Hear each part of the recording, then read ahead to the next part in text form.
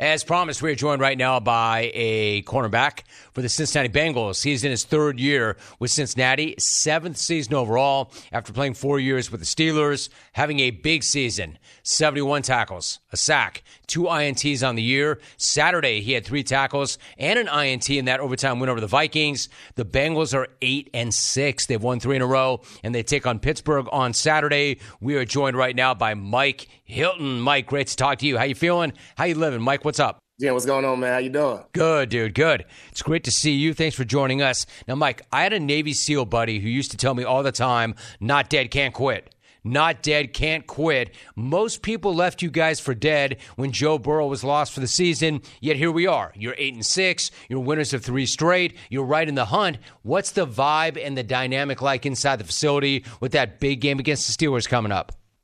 Guys are confident. Obviously, after Joe went down, it kind of was a shell shock to the locker room, but guys kind of adjusted and, stepped up for his absence on both sides of the ball.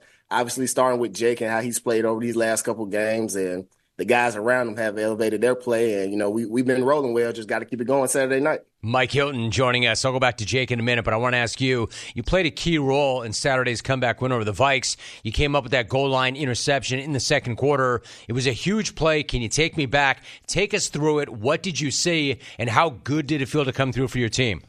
I was lined up at post safety. It was a third and long, so we know obviously they was trying to get the first down. But we were in the double coverage, and we had Hockenson doubled and a double on Jefferson, and I doubled from the post, and I was able to disguise my look, and Mullins thought Jefferson was open on the post back side, and I was able to make a play and kept points off the board. Big play. Mike Hilton joining us. Mike, that pick was part of what I think is one of your most productive seasons as a pro so far. Again, I mentioned a career-high 71 tackles. Is there something that finally clicked this season, or maybe was it just a matter of you getting more opportunities and more time on the grass? Just me getting my chances and taking advantage of my opportunities. Obviously, I know I'm strictly a nickelback, so I might be in and out against certain teams. But when I am on that field, I go out there and try to be the playmaker that I am. And that shouts out to Lou. He lets me go out there and be who I am, and he puts me in position to make plays.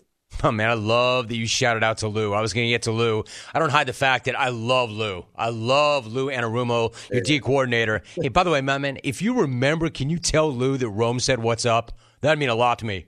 But good. I appreciate you, dude. Listen, to me, it's not a question of if, but it's a matter of when. I really think this guy should be and will be a head coach in the league at some point, sooner than later. What's it like to play in his scheme? And then what's it like to play for him as a coach and a dude?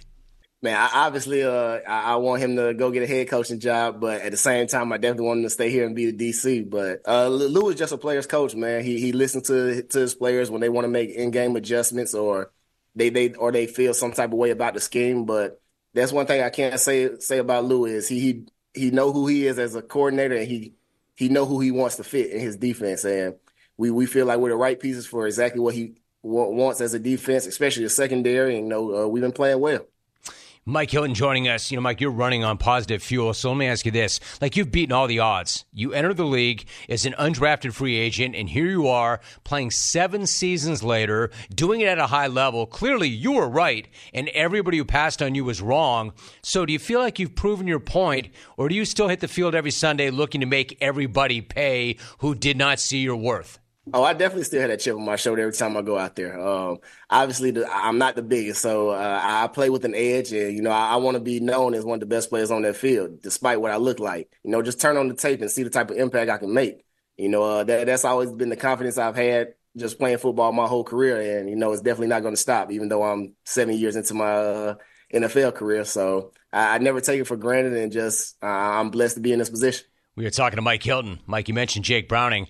I saw the way he reacted. We all saw the way he reacted after that win over the Vikings, and you could tell how much that win meant to him since they had given up on him. How about the team overall? Has the team rallied around him personally, and does the team feed off of his energy? Oh yeah, absolutely. Like I said earlier, I feel like after Joe went down, that was kind of a shell shock to the team, and guys were still had question marks about how we're gonna save our season. But we knew we had Jake waiting for his opportunity, and just seeing him on scout team over these last couple of years, we knew he had the ability. And some people are just gamers when they go out there, and Jake just has that confidence. And when he's out there, he's confident in himself and the guys around him. We were talking to Mike Hilton. So, Mike, you're a Bengal, but you're getting ready to take on the Steelers. It's a franchise and a fan base that you know well, having spent 4 seasons in Pittsburgh.